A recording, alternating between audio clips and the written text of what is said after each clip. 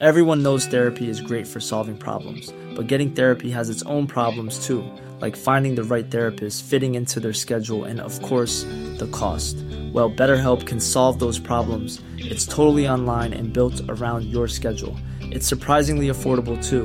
Connect with a credentialed therapist by phone, video, or online chat, all from the comfort of your home. Visit BetterHelp.com to learn more and save 10% on your first month. That's BetterHelp, H-E-L-P. There's never been a faster or easier way to start your weight loss journey than with PlushCare. PlushCare accepts most insurance plans and gives you online access to board-certified physicians who can prescribe FDA-approved weight loss medications like Wegovy and Zepbound for those who qualify. Take charge of your health and speak with a board-certified physician about a weight loss plan that's right for you. Get started today at plushcare.com/weight loss. That's plushcare.com/weight loss. plushcare.com/weight loss. Happy New Year and welcome to the Media Podcast. I'm Ollie Mann. On today's show, it's our 2018 Predictions Special. The great and the good of the media industry revealing their top trends for the year ahead in TV, radio, print and online. Also on the programme, we discuss the latest pay row at the BBC, the news that Radio 2's new daytime schedule has an actual woman in it, and what the new Culture Secretary has in his in-tray. Plus, we hold our guests to account for last year's prognostications. Just how accurate were they? Let's find out in today's Media Podcast. And joining me for the first part of the show is television producer Faraz Osman and BuzzFeed news editor Louise Ridley. Welcome to you both. Hiya. Thank you. Hello. What were your Christmas and New Year media highlights? Well, I actually heard yourself, Ollie Mann, on Magic. Ollie Mann on Magic? Mm-hmm. New Year's Eve? New Year's Eve. I was having a very cool New Year's Eve. Yeah, staying in with my husband, listening to Magic, and I was like, Ollie! So that was an unexpected pleasure. Faraz, how was your Christmas? Yeah, good. I seem to have turned into a royalist, which is mad. But I watched the Queen's Speech, and then watched The Crown, and then it's like, suddenly an actress that was in Suits is now going to become part of the royal family, and it seems like that's become the best soap opera, or at least rivaling the White House as the best soap opera on television right now. That's an interesting statement, isn't it? Do you have to be a royalist to watch The Crown? I also started watching it over Christmas for the first time, even from the beginning, and it's brilliant. And it does, I wouldn't say it, I'm sort of pretty neutral on the monarchy, so I wouldn't say it converts you, but it definitely makes me very interested, which is going to probably have the same effect in the long run. It certainly underlines the fact that she's been in it for the long haul. Yeah, she's committed. She's got a choice. Right, we will welcome your predictions for the year ahead in just a moment. Can you hear I'm excited? This is my favourite episode of the year, the prediction special. Wait. It's partly because I get to say, you were wrong last year. But first, let's cover a couple of the stories that have surfaced this week. And I suppose we better start really with Carrie Gracie. Journalist at the BBC, quit her post as China editor, although just in time apparently to be a presenter on the Today programme. But it's about pay disparity. So Louise, what happened?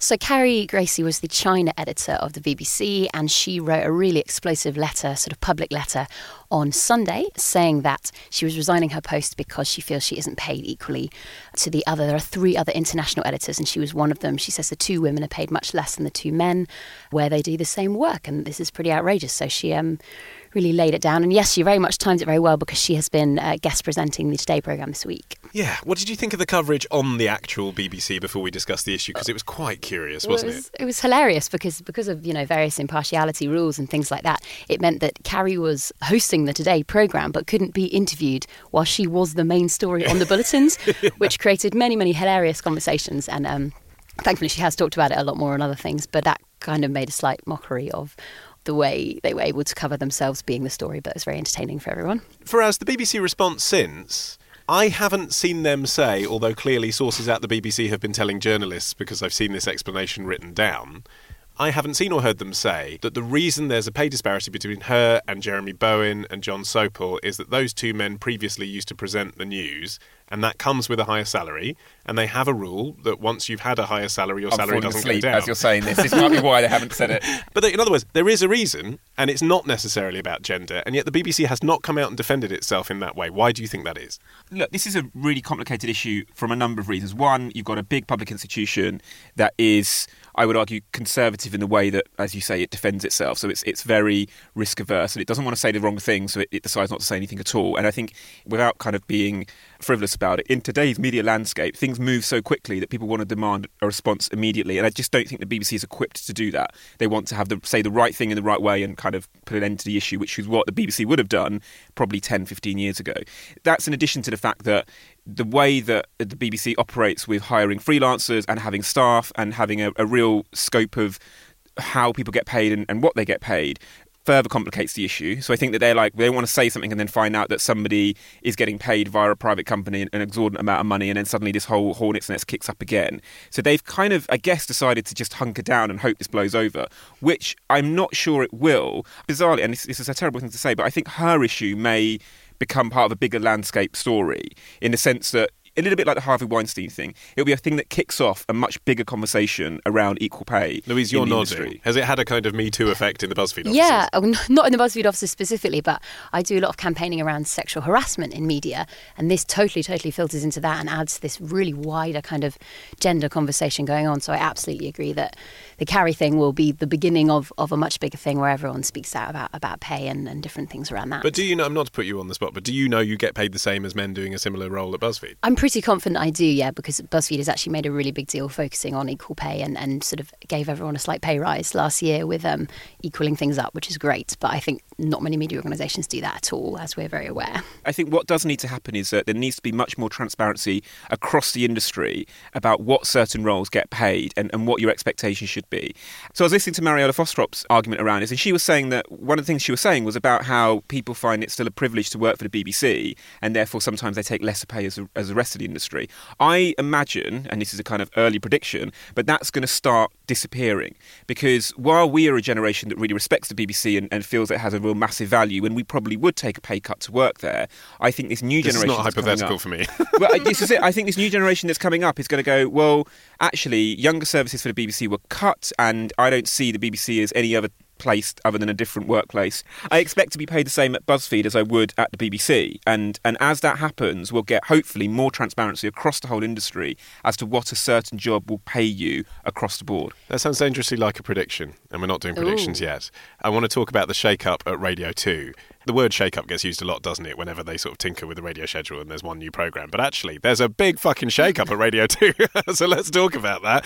The biggest one, I guess, is Jo Whiley's going to be co-presenting Drive with Simon Mayo. Yeah, she can't have her own show. She still has to have a guy sitting next to her to do this properly. And you know what? There's a few things about this. One, this is way, way overdue. And again, it comes... What? Putting a woman in prime Just time? to have a shake-up of Radio 2. I think that as Radio 1 have aged down, there's been more people like myself who are in their kind of mid-30s, early 30s, late 20s, but are now moving to Radio 2. And names like Jo Whiley are names that they recognise from their Radio 1 kind of upbringing, as it were. So this has been long overdue, because it does feel like Radio 2 has become more old-fashioned while Radio 1 has become younger, and this gap needs to be squeezed. Well, except, of course, people who run Absolute and Radio X would say that's the gap that they're mining for commercial purposes very much does not need to be squeezed. You know, they've got Chris Moyles. What commercial radio does is very different to the BBC does. I always believe this. And I think if you're a listener to BBC Radio, your expectations around news and around features and around what's going on with the culture of the UK is very different to commercial radio, which you expect to hear the hits being played. What Chris has done on Radio X certainly hasn't cut through in the same way that it did when he was on Radio 1. And the reason for that is because people wanted to listen to Chris on Radio 1, people want to listen to music on Radio X, is my belief.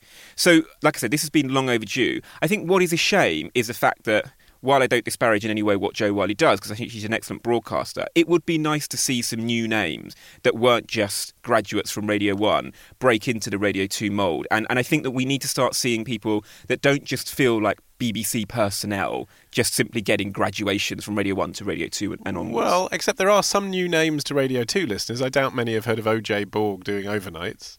Yeah, very, very true. I think I agree with that it's good to have a shake-up in all respects. I think they're also sort of parking some really long-running programmes. They say they're resting. I don't know whether that means I doubt the Organist Entertains is going to come back in 20 years. I don't think it's been on for 50 years, yeah, I believe. I think that's been rested to death now. I'm a regular listener. What do you think about that, though? Because for the older audience, clearly, I mean, by older, I really mean people in their 80s and 90s now, when you talk about things like the Organist Entertains.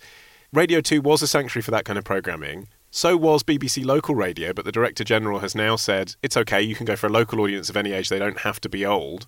There actually isn't a BBC provision for older people now. I think that's probably a good point. And you do obviously see stations chasing slightly younger audiences than they did before because that is the way the world works. But yeah, that's an interesting question. Well, it's because, frankly, the audience die out, isn't it? That's why. Yes. If I'm honest, I don't think the BBC need to do much more to appeal to older audiences. I think it's got a much, much bigger problem with younger audiences. And when I say younger, I mean under 40. And that's what they need to start realigning themselves to. Because as you say, they are going to be the future licence fee payers. Some of them are licence fee payers now. And I believe they're being very, very underserved.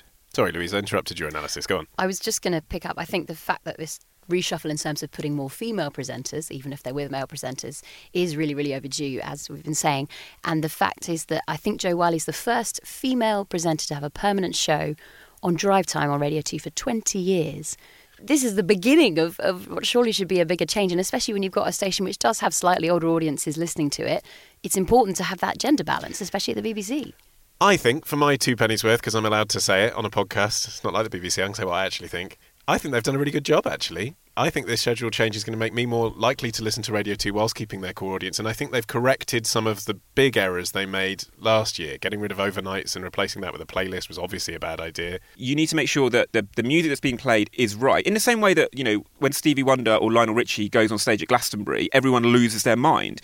And they need to kind of pick up some of that magic and allow it to permeate between all audiences and not just a single homogenous older audience. Let's move on. Following Theresa May's reshuffle this week, we have a new culture secretary as well. See, there's news. There's actual news happening. Matt Hancock has replaced Karen Bradley. Louise, give us a précis. Matt Hancock. Matt Hancock. Who he? Didn't know too much about him, but he has been working in the digital side of things last 2 years. He was Minister of State for Digital, which is good, so obviously he knows his stuff already, hopefully. I have an interesting fact about him, although it's possibly not that relevant. He's the first MP to win a horse race in modern times. He won a horse race riding on a horse at Newmarket. That's even rarer than female co-presenters at drive time on Radio 2. Yeah, but I can't lie, I'm not that familiar with him, but he's got the right background, but not as well known, so it's going to be an interesting thing to see what he goes ahead and does. Because it's become the Department for Digital Culture, Media and Sport, hasn't it? So the digital bit, his background in that is quite important, isn't it? Like if you look at big challenges now, net neutrality and getting rural broadband and that stuff, that's probably more important now, isn't it, than ruling over the Murdochs, for example? It is. I feel a bit sorry for Karen because this is going to be a really super exciting year to be that minister. You've got the Winter Olympics coming up, you've got the World Cup coming up, the BBC are launching a massive music project, and to not be the front of he's already been tweeting about how much fun he's having with Rita Ora at the London Fashion Week. And I think that it's going to be a big year for British culture and media. And actually, I think it's going to be a really important year ahead of, please don't fall asleep, but ahead of Brexit. We need to kind of be dialing up what we do as a culture in a much, much better way to kind of fly the flag across the world. And so he's actually got a much more important job than what it was. It used to be called the Ministry of Fun, didn't it? Kind of back in the day when it first launched. Actually, I believe, I would say this being on the media podcast, but I believe it's probably one of the most important offices that's there at the moment. So I think that there's a real opportunity for him to do some exciting things. And what I hope he doesn't fall into the trap to is basically talking about issues, and we'll probably come on to the Channel 4 issue, but talking about things like Channel 4 and moving it outside of London when the industry doesn't want it, but it feels like a good political move. And I think what we need is a stabilisation of that, and hopefully, from what I hear about his background, he seems to be a good head on those shoulders, and we should see some sensible things in a year that we can start celebrating British culture rather than kind of knocking it down. Right. I can't sit on it anymore. It's predictions time. I'm excited. Let's recap what you both said this time last year. Louise, you agreed with your fellow BuzzFeed journalists at the time, James Ball and Scott Bryan, that Rupert Murdoch would acquire Sky in 2017. That was a dead cert, you thought? Well, it hasn't happened, but we had the exciting surprise in December of the possible Disney deal. So out the hat. That could mean, in the long run, Rupert Murdoch is more likely to acquire Sky because the Competition and Markets Authority might say that he can because they think it will end up in the hands of Disney, I believe. There's a lot of cross deals and possible things going on here, but we were incorrect. Assess that, right? Can they, independently of the fact that they know that 21st Century Fox has been sold to Disney? It seems so bizarre. They're ruling on whether or not Murdoch can own it, but it's a completely different... It changes what will happen afterwards. Business model, yeah. But I believe the CMA decision will come sooner because the Disney deal is huge and will take maybe years and may not happen. So who knows what will happen, but it does make it slightly more likely, although equally hasn't happened and is uncertain. I will admit that. You also said that it would be a big year for audio 2017. I think that was pretty accurate. Well, Facebook Live audio you suggested would be a thing. So I also talked about Alexa, but You Facebook, did. if we talk about Facebook Live audio, that has not been much of a thing. So it launched and Facebook have been really quiet about it. It doesn't have its own tab in Facebook. They haven't really advertised it or pushed it. So uptake has been pretty low. I didn't even know among it was publishers. there. Yeah, I've barely seen it myself. I know The Economist has tried it out and people have been trying it out, but the problem is it's very difficult to discover. For example, The Economist did it and you sort of do audio posts. It's not that there's some sort of big audio tab like there's a video tab on Facebook. You might just see a post on The Economist that happens to be live audio. And they tried out doing a broadcast from Nigeria, which is really interesting because one of the advantages of the live audio is that if you're broadcasting from somewhere with bad signal, you might get bad video reception. So using audio is really good in that respect, but they had very few shares on that post so that, the reach is really small. But publishers are still experimenting with it, but yeah, it definitely hasn't taken off. So if you're a publisher at the seems to moment, not you're be that probably keen. better off doing a live video with a still image. Exactly. And talking over it. Yeah, very much so, Weird, I would isn't say. So that hasn't taken off. But what Alexa I think, did, you're what right. I think has taken off is Alexa. And I speak as someone who is trying out someone else's Alexa at my house at the moment. It's a very interesting experience. I think about 8 or 9 million people have them and they're definitely taking off. And what's really interesting in terms of a wider media sense is you can do things like play games on them. So we've been playing a game on our Alexa. You talk to it and it starts this sort of travel game that we have. And you travel around the world and Alexa talks to you and there's a quiz. So there's a lot more untapped potential there, I think. And for obviously for podcasts and audio, it's very easy to listen to them, which is great. Right, so we've established your credentials, Louise. What are your predictions for 2018? So my first one is that I think that AI is going to become a much bigger deal in newsrooms, obviously with digital news in particular being AI. So there was a survey in December which said that 71% of editors and CEOs in this country say they're already experimenting or looking into using AI to choose what people see when they look at apps, they look at digital editions of things. And so that means the way the articles are presented, not the writing of them. It's not the writing of them, it's how you receive the content. So say it's an app, you might get something sent to you with a different frequency at a different time. You might see articles in a different order. You might see a different sort of homepage on the app, which is personally tailored. The Times and the Sunday Times are experimenting with something they're calling it James. It's a recommendation service and they call it James. They're trying to build it. What it will do is exactly that, is kind of tailor to people's preferences. And the big thing that will benefit, hopefully, advertisers is that the way we measure advertising online is tending towards engagement a lot more. So it's not how many clicks, how many views, it's how much time are people spending with your content. And obviously personalised tailorization absolutely does that. There's an app in China, which is really interesting, that says when you spend 24 hours with it, it will then know exactly what news you want to see and where you are and all these kind of freaky things. And it has an average engagement time of 74 minutes over a day. See, it's fascinating. Which is such a long time. If your business model is selling eyeballs, then fine, I get why you'd want that. But if your moral purpose is to bring people the news, it's problematic if that news is personalised, if what all they're interested in is celebrity news, for example. So the big concern with this is also kind of related to that is the idea of filter bubbles. So will you end up only being shown news that you like for some sort of biased reason or because of your political views? But all the services kind of working on this are saying and are very much trying to avoid that, to show you content you'll be interested in, but not in a sort of such a narrow-minded, closed way that you'll end up having a distorted view of the news. Obviously, that's something we've become really aware of in 2017. Yes, as the man who Yes. leads the free world watches Fox News all the time. Here's prediction number 2. Prediction number 2 is a big acceleration, I hope, in practical tools to fact-check journalism. So live fact-checking is hopefully actually going to become a thing in 2018. We've been talking about fake news last year and there have been loads of initiatives and ideas of how to try and combat fake news. But Full Fact, which is the fact-checking charity in the UK, is launching 2 tools this year.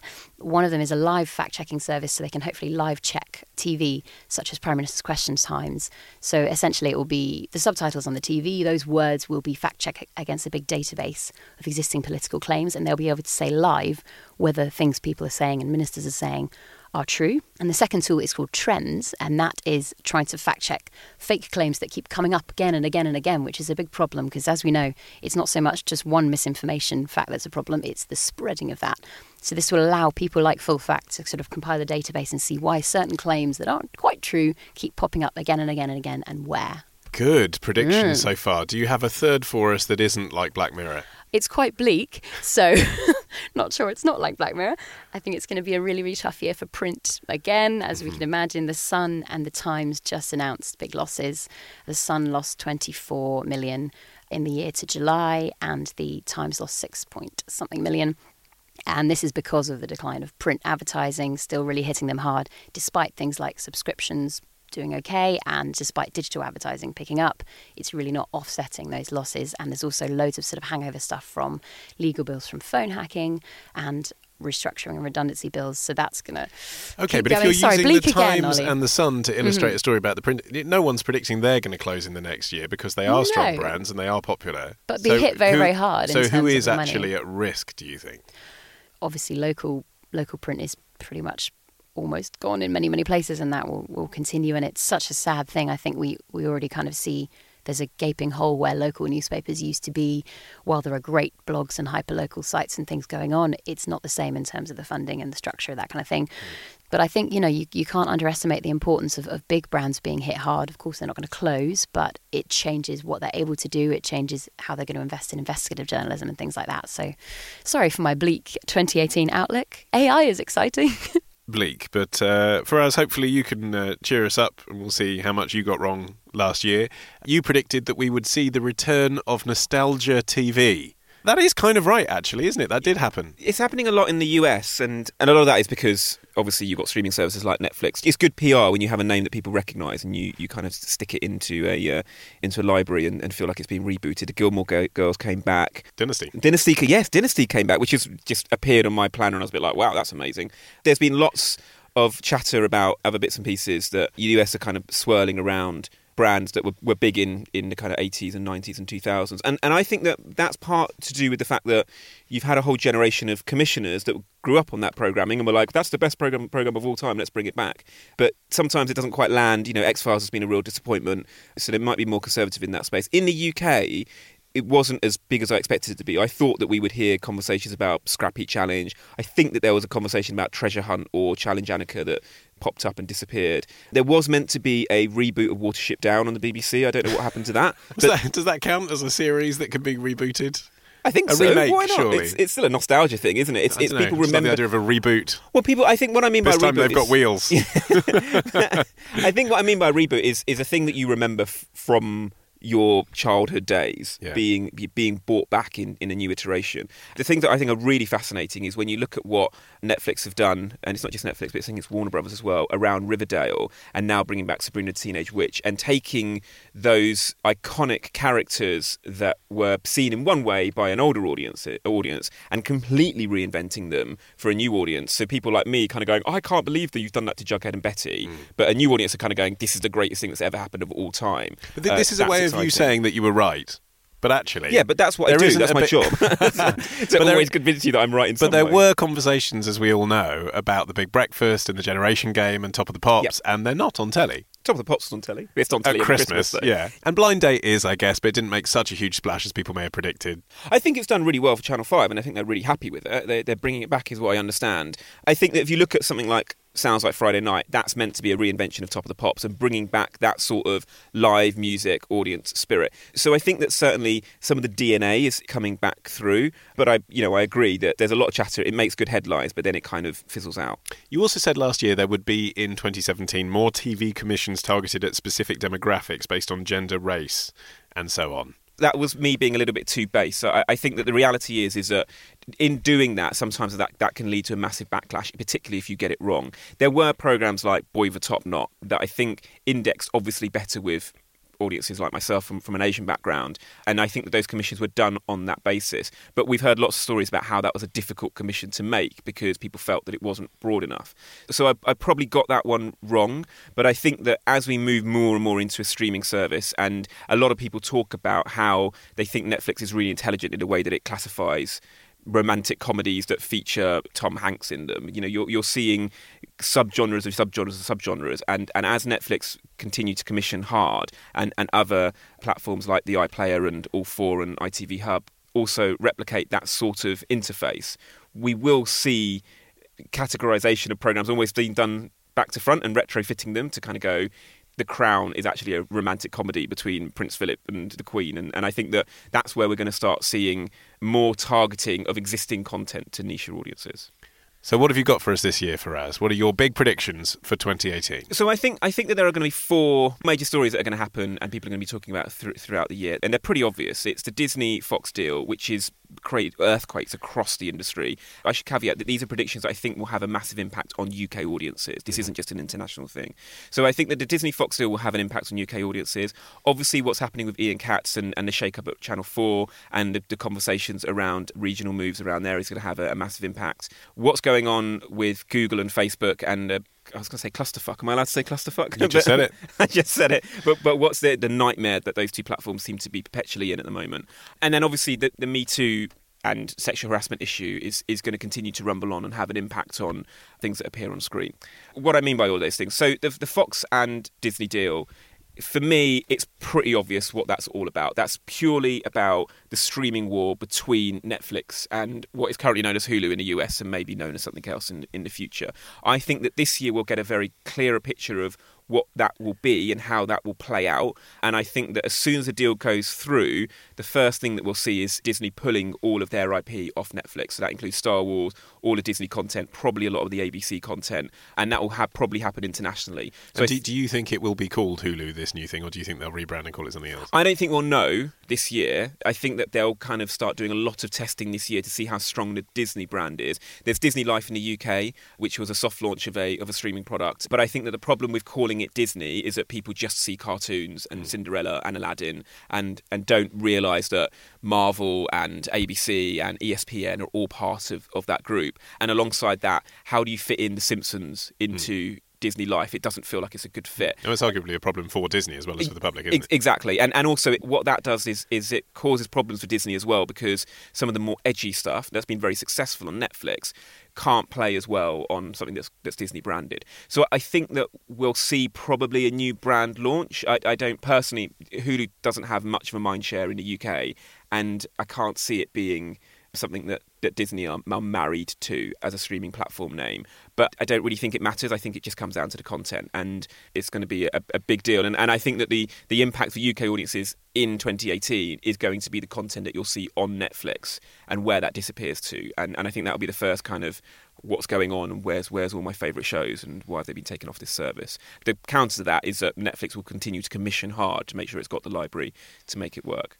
Facebook and Google are having huge issues around the content that's being on that platform. Obviously, everything that's going on with the Russian hacking stuff and how it's starting to influence. Are we still on prediction number 1 here? No, sorry, this is prediction number 2. Prediction number 2, so Facebook and Google what? Sorry, I should have got you to do that. I want to be able to quote you on this. Facebook and Google what? So Facebook and Google are going to have to stop what they've done previously, which is just have a platform and allow the users to do whatever it is they want with it. And there's 2 reasons for that. One, it's diminishing trust in audiences and users of those platforms, where there's lots of very good data about how people don't use Facebook but don't like it. And a lot of that is to do with the fact that it's just people shouting at each other and arguing at each other. And YouTube is having significant problems where there's been horrible stories about YouTubers posting up videos of suicides and making it and calling it content. And it's just this whole unregulated world is clearly not working for those 2 platforms. The reason that it's going to have an impact is twofold. Firstly, Mark Zuckerberg hilariously has said that his 2018, he does a thing every year, which is a big thing. Last year, he went to every city or state in America to talk to people. This year, it's going to be running Facebook, which I thought is what he was doing anyway. What I think Mark Zuckerberg means by I'm going to go back to Facebook and effectively fix it. Well, he says making time on Facebook will be time well spent, is what he said, wasn't it? I think it's just a recognition and an acknowledgement that platform is not necessarily the humanity-evolving platform that everyone evangelised it to be as part of the internet. And he recognises that it needs to be a positive thing rather than what it's descending into, which is a very negative thing. And all of this is linked to both an altruistic thing where Silicon Valley thinks they can save the world, but I guess more importantly for shareholders is a regulation thing. And they are going to start doing things that make sure that they avoid any regulation from the US or the EU quite heavily. So hopefully they'll start correcting some of the issues around that platform. What does that mean for UK audiences? I think that very simply we'll start seeing some very premium products that advertisers can feel comfortable that they advertise against. Facebook Watch is an obvious one of those. YouTube Red is an obvious one of those. And I think neither of those very popular. Well, they don't exist in the UK yet. But their equivalents aren't premium services on those things aren't popular. But I think we'll see more experiments with those two platforms trying to figure out how they can have some sort of... And when I say premium service, I don't just mean a subscription service, which is what YouTube Red is. I think that we'll see things like YouTube Originals, we'll see things that are on that platform that make it feel like it's not a dumpster fire and a shouting match, but actually feel like it's got a place for proper, good quality content. And it allows advertisers to start advertising against it in a way that's safe for them, and also allows them to kind of move the product into being something that they can control rather than what's happening in the current climate, which is lots of nasty fringe groups controlling the narrative of what those platforms do. And possibly more cleverly personalised as well, to go back to Louise's thing. OK, and then a third thing, your third prediction. My third prediction was around Channel 4. So everyone's going to be talking about Channel 4 because Ian Katz, I think, started this week or last week. I think he's got his feet under the desk now, and everyone's going to be looking very closely as to what the impact of that is going to be. And a reminder for non-regular listeners, Ian Katz, you used to work at Channel 4. I used to work at Channel 4. Ian Katz used to be the editor of Newsnight. Ian Katz used to be the editor, which is more importantly, Ian Katz used to be the editor of Newsnight. And so your analysis is what? My prediction is people are going to be looking very hard at it, and it's not going to be an easy transition. And I'm taking this prediction based on my experience of when I was at Channel 4 and Jay Hunt and David Abrahams came in. When things didn't quite go exactly according to plan, the whole industry leapt on them and were tearing strips off what they were doing, and it was the channel's going to be a disaster. And eventually they both weathered the storm and got through it. I think the same thing is probably going to happen with Alex Mahan and Ian Katz, and in the sense that there are a lot of people that feel that appointment wasn't right for Channel 4. He's going to have to take some risks to put his flag in the sand. One of those risks isn't going to pay off, and everyone's going to leap on it, probably at Edinburgh, to go, what's going on and how is this going to work? So we're going to see a bit of a rerun of what happened with Jay Hunt again. And I hope that Ian, am I allowed to call him Ian? Mr. Katz? I don't know. I haven't met him yet. And it's Sir Katz. I'm not sure how he likes to be addressed quite yet. But what I hope is that he'll kind of have the resilience to weather that storm, because Channel 4 does need a bit of a reinvention. As a side note to that, I would also like to say that this whole regional move, Channel 4 will open a new office somewhere outside of London that will feel big and splashy, but will have fairly limited commissioning power. OK, Faraz, Louise, thank you. I should just say, breaking news, we tweeted earlier at the Media Podcast for people's suggestions as to trends for the year ahead. And none other than MediaPod regular Steve Ackerman has just tweeted back to say his predictions are big-name talent will start to turn down radio broadcaster offers in order to create their own podcasts and generate their own revenues. A major brand will fund and develop a Saturday night show, and newspapers' decline will accelerate as ad money moves. Steve, we'll have to get you on next year to hold you up against those. More after this. This episode of the Media Podcast was recorded at Run VT in the heart of Soho. Run VT has 15 offline and 2 online suites, as well as a spectacular Basslight grading theatre and a dubbing suite and voiceover booth, which I'm in now, and I love it here. Coffee's good too. But I know what you're thinking. What can I watch that Run VT have been working on recently? Well, how about the greatest celebrity wind-ups ever, playing Saturdays, 7 p.m, Channel 5. Watch that and then edit your next show at Run VT. Go to runvt.tv now. Burrow's furniture is built for the way you live. From ensuring easy assembly and disassembly to honoring highly requested new colors for their award-winning seating, they always have their customers in mind. Their modular seating is made out of durable materials to last and grow with you. And with Burrow, you always get fast, free shipping. Get up to 60% off during Burrow's Memorial Day sale at burrow.com/ACAST. That's burrow.com/ACAST. burrow.com/ACAST. Hey, I'm Ryan Reynolds. Recently, I asked Mint Mobile's legal team if big wireless companies are allowed to raise prices due to inflation. They said yes. And then when I asked if raising prices technically violates those onerous 2-year contracts, they said, "What the f*** are you talking about, you insane Hollywood ass?" So to recap, we're cutting the price of Mint Unlimited from $30 a month to just $15 a month. Give it a try at mintmobile.com/switch. $45 up front for 3 months plus taxes and fees. Promo rate for new customers for limited time. Unlimited more than 40 gigabytes per month. Slows full terms at mintmobile.com. Wow. Nice. Yeah. What you're hearing are the sounds of people everywhere putting on Bombas socks, underwear, and T-shirts made from absurdly soft materials that feel like plush clouds. Yeah, that plush. And the best part? For every item you purchase, Bombas donates another to someone facing homelessness. Bombas. Big comfort for everyone. Go to bombas.com/ACAST and use code ACAST for 20% off your first purchase. That's bombas.com/ACAST. Code ACAST.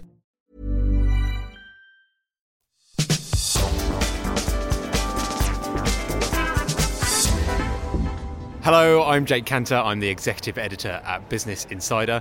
And let's just have a little listen back to some of the predictions I made last year. David Abraham and Jay Hunt will leave Channel 4 this year. Wow. And Jay Hunt is so connected to David that she might either go or go for the chief executive's job herself. I think I'm not sure she'll get it. I'm not sure she'll get that job. So I'm glad that producer Matt forced me to make some wild predictions. They weren't so wild. I'm feeling quite smug about myself. As we know, Jay Hunt left, David Abraham left. We're not entirely sure what David Abraham's getting up to, but we know that Jay Hunt is going to Apple, which is a fantastic move. I don't know how I'm going to top that. I will try. So first up, I think we're going to see a large-scale breaking up of the Rupert Murdoch media empire. Now, the interesting thing for the UK is what that will mean for Sky. It will probably mean that the regulatory difficulty around a full-scale takeover from 21st Century Fox is off the table, but whether Disney will have the appetite to go for a full takeover is not massively clear. What we do know is that Disney is very well versed in running broadcasting assets. It's got ABC in the US, and ownership of Sky would really put it on the map here in the UK. Another prediction is I believe that one of the web giants, be it Facebook, Google, maybe even Amazon or Netflix, will pick up some Premier League rights next year. There's going to be a massive auction. I think the Premier League will probably stick with Sky and BT, but there are increased number of games available next year as part of the latest auction, and I think they'll give a handful to some of the web giants. So, heady from my success last year, I'm going to go all out and say that Tony Hall will either quit as the Director General of the BBC or signal a timetable for his departure. He's done a remarkable job at the BBC, come in, steadied the ship. There's always talk about who is going to be the next Director General of the BBC, and my bet is that it will be a woman, and the early frontrunner will be Charlotte Moore.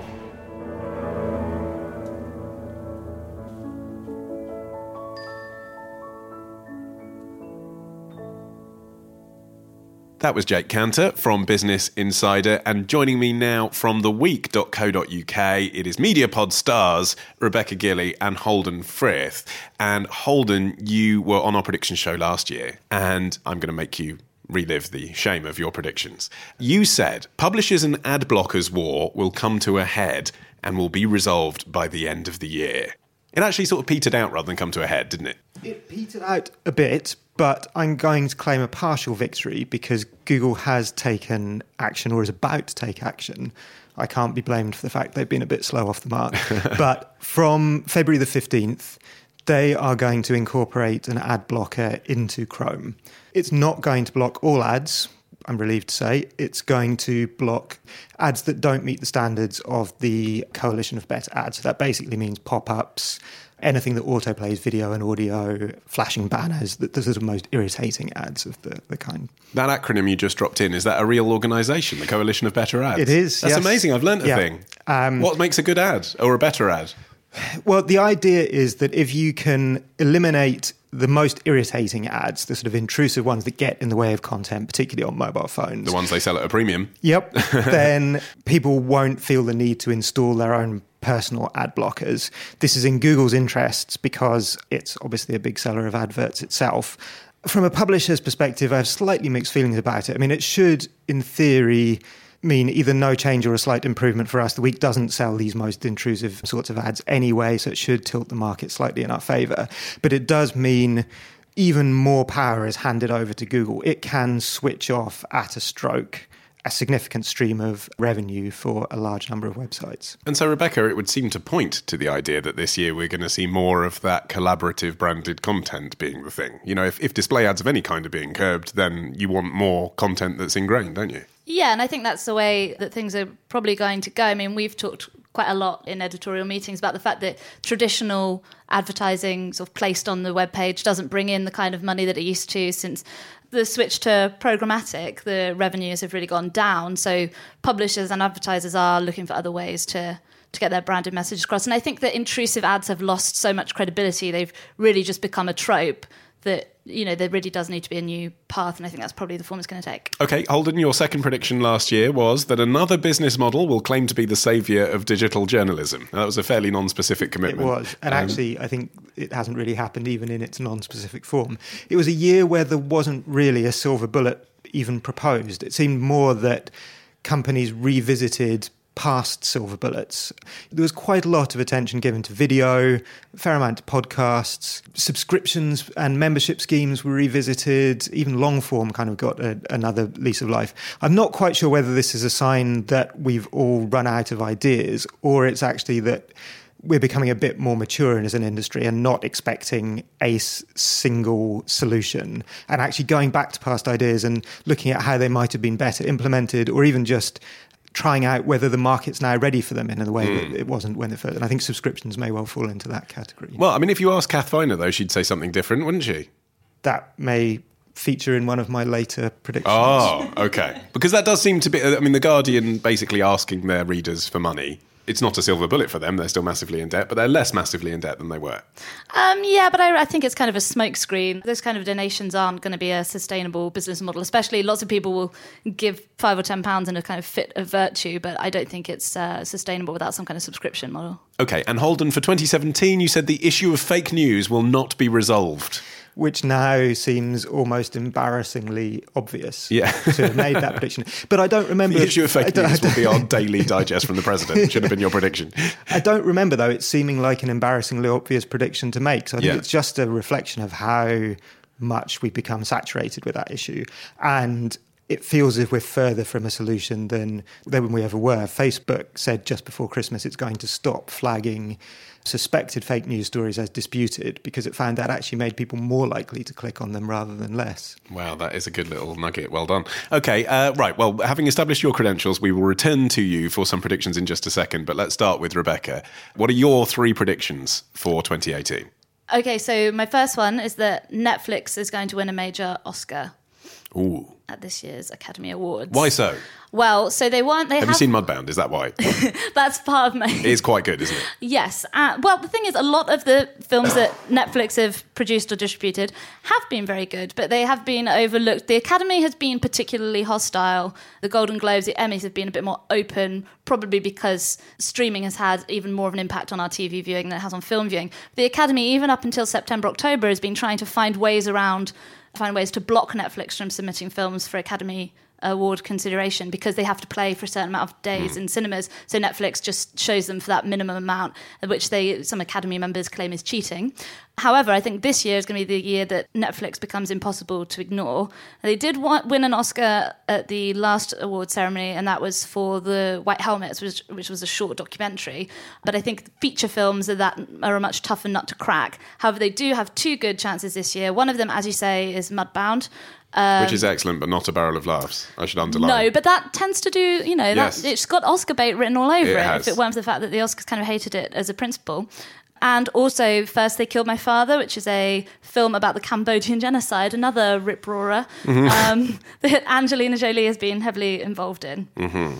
And a good indication of that is going to be 7th of January is the Golden Globes. Mudbound is up for 2 awards, Best Supporting Actress for Mary J. Blige and Best Original Song, so that might be an indication. You do wonder as well the extent to which Netflix supporting the film industry might help them soften their attitude within the Academy Awards. Part of the reason as well that the Emmys and Golden Globes are open to it is a possibility for streaming revenue. If you've made a TV show traditionally, if you like, for a cable or a broadcast TV network, it then gets a second life on Netflix. Whereas if you make a film, you don't want to be telling people to stay at home and watch it. You want to tell them to go to the cinemas where the greatest revenue comes. Yeah, exactly. And the opposition within the Academy is a little bit superficial as well. There was an article in Deadline that pointed out that the vast majority of voting members watch the films on DVD. They don't go to the cinema and watch them. So the idea that the films aren't playing in cinemas enough is really just trying to throw in a fly in the ointment. Yeah, a bit hypocritical almost. Yes, exactly. Like the rest of us, they prefer to watch it at home in their pants. Yes. What else have you got for us then, predictions-wise? Data journalism is going to be the big thing of 2018, in my opinion. Basically, it ties in with what we were talking about earlier about the fake news. Raw data has become the only thing that's not disputable, except by, the fringe minority of lunatics. Data journalism has become such an important way of communicating facts to the public in a way that they will not be disputed with any luck. And we've seen Paradise Papers, WikiLeaks, info dumps have become one of the major generators of huge news stories this year, and being able to pass those huge amounts of information and put them across in a way that people understand is a really valuable skill. Birmingham City University has just started offering a master's in data journalism, and it's also become a core component of lots of other digital journalism courses. But it's not as if by just doing a data dump and interpreting it, you are then somehow objective, is it, Holden? I mean, I think about this business about the Queen was investing in Bright House. That clearly had a political edge to it, that story. It was saying, can you believe our head of state is investing in a company that essentially exploits poorer people?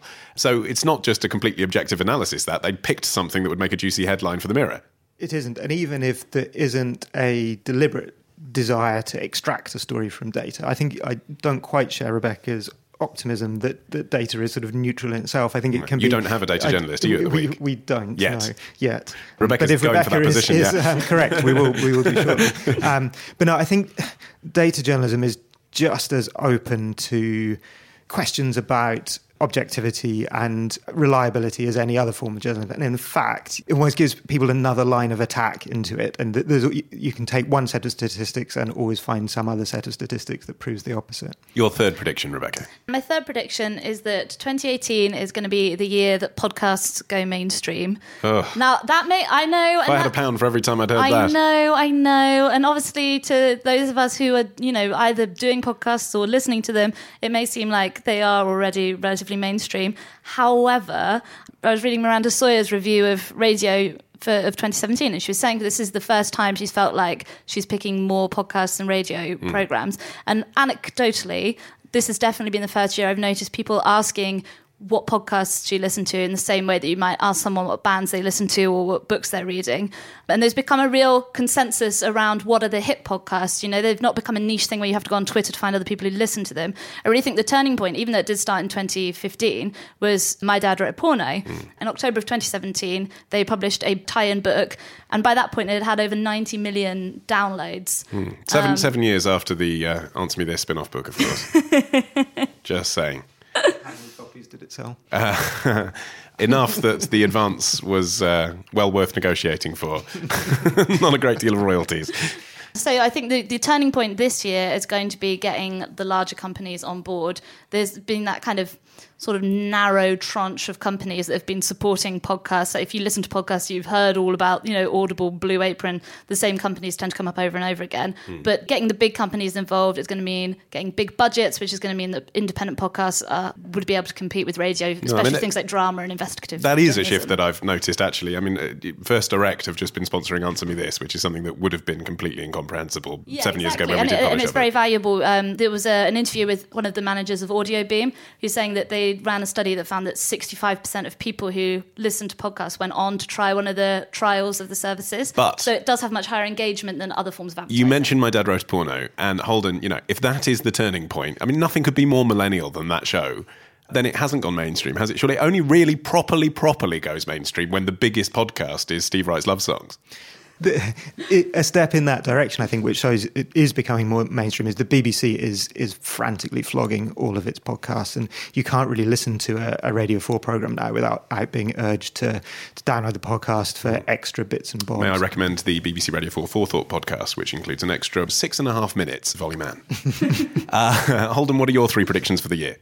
I think that after 2017 was the year of the pivot to video, in 2018 we're going to see a pivot away from video as publishers realise that it's very expensive, it's hard to do well, particularly if you don't have a background in making videos. It's a really inefficient way of transmitting information, which is at the end of the day, what digital news is all about. The pressure has come because advertising rates are higher for video than they are for display ads, for some of the reasons we've been talking about. But that's partly because of a scarcity of video. And as soon as the number increases, that scarcity disappears. And so revenues drop. Publishers have to make more in order to maintain the same cost. And because they're expensive, that just doesn't make economic sense.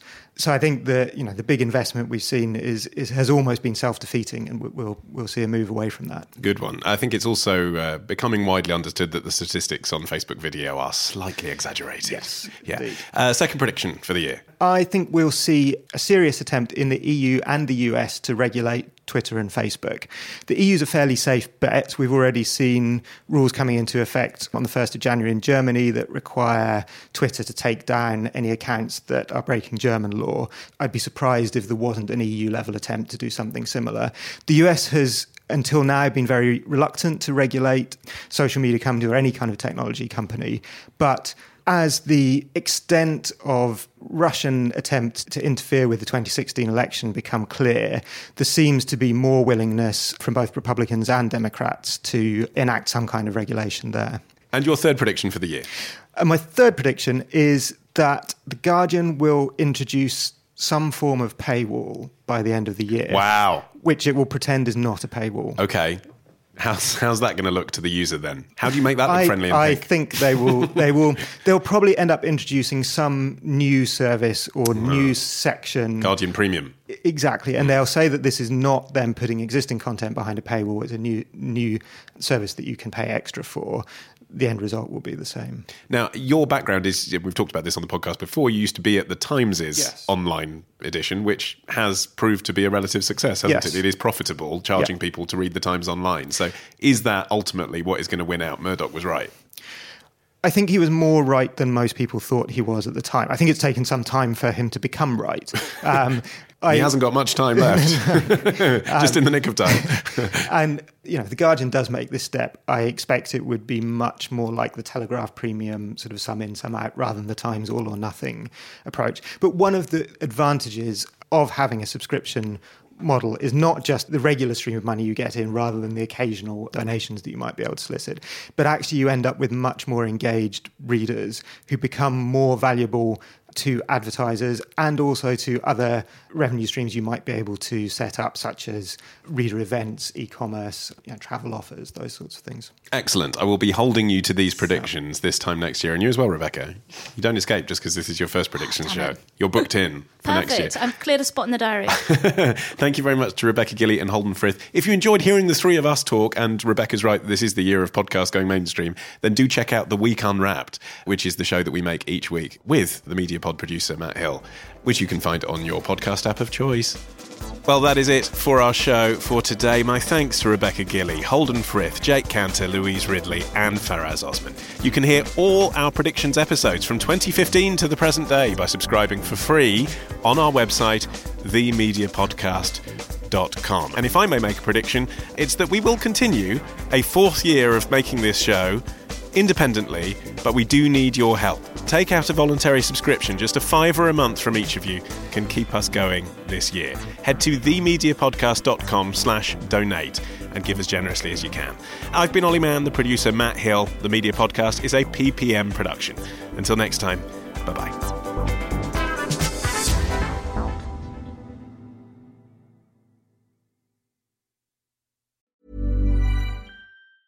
Small details are big surfaces. Tight corners are odd shapes.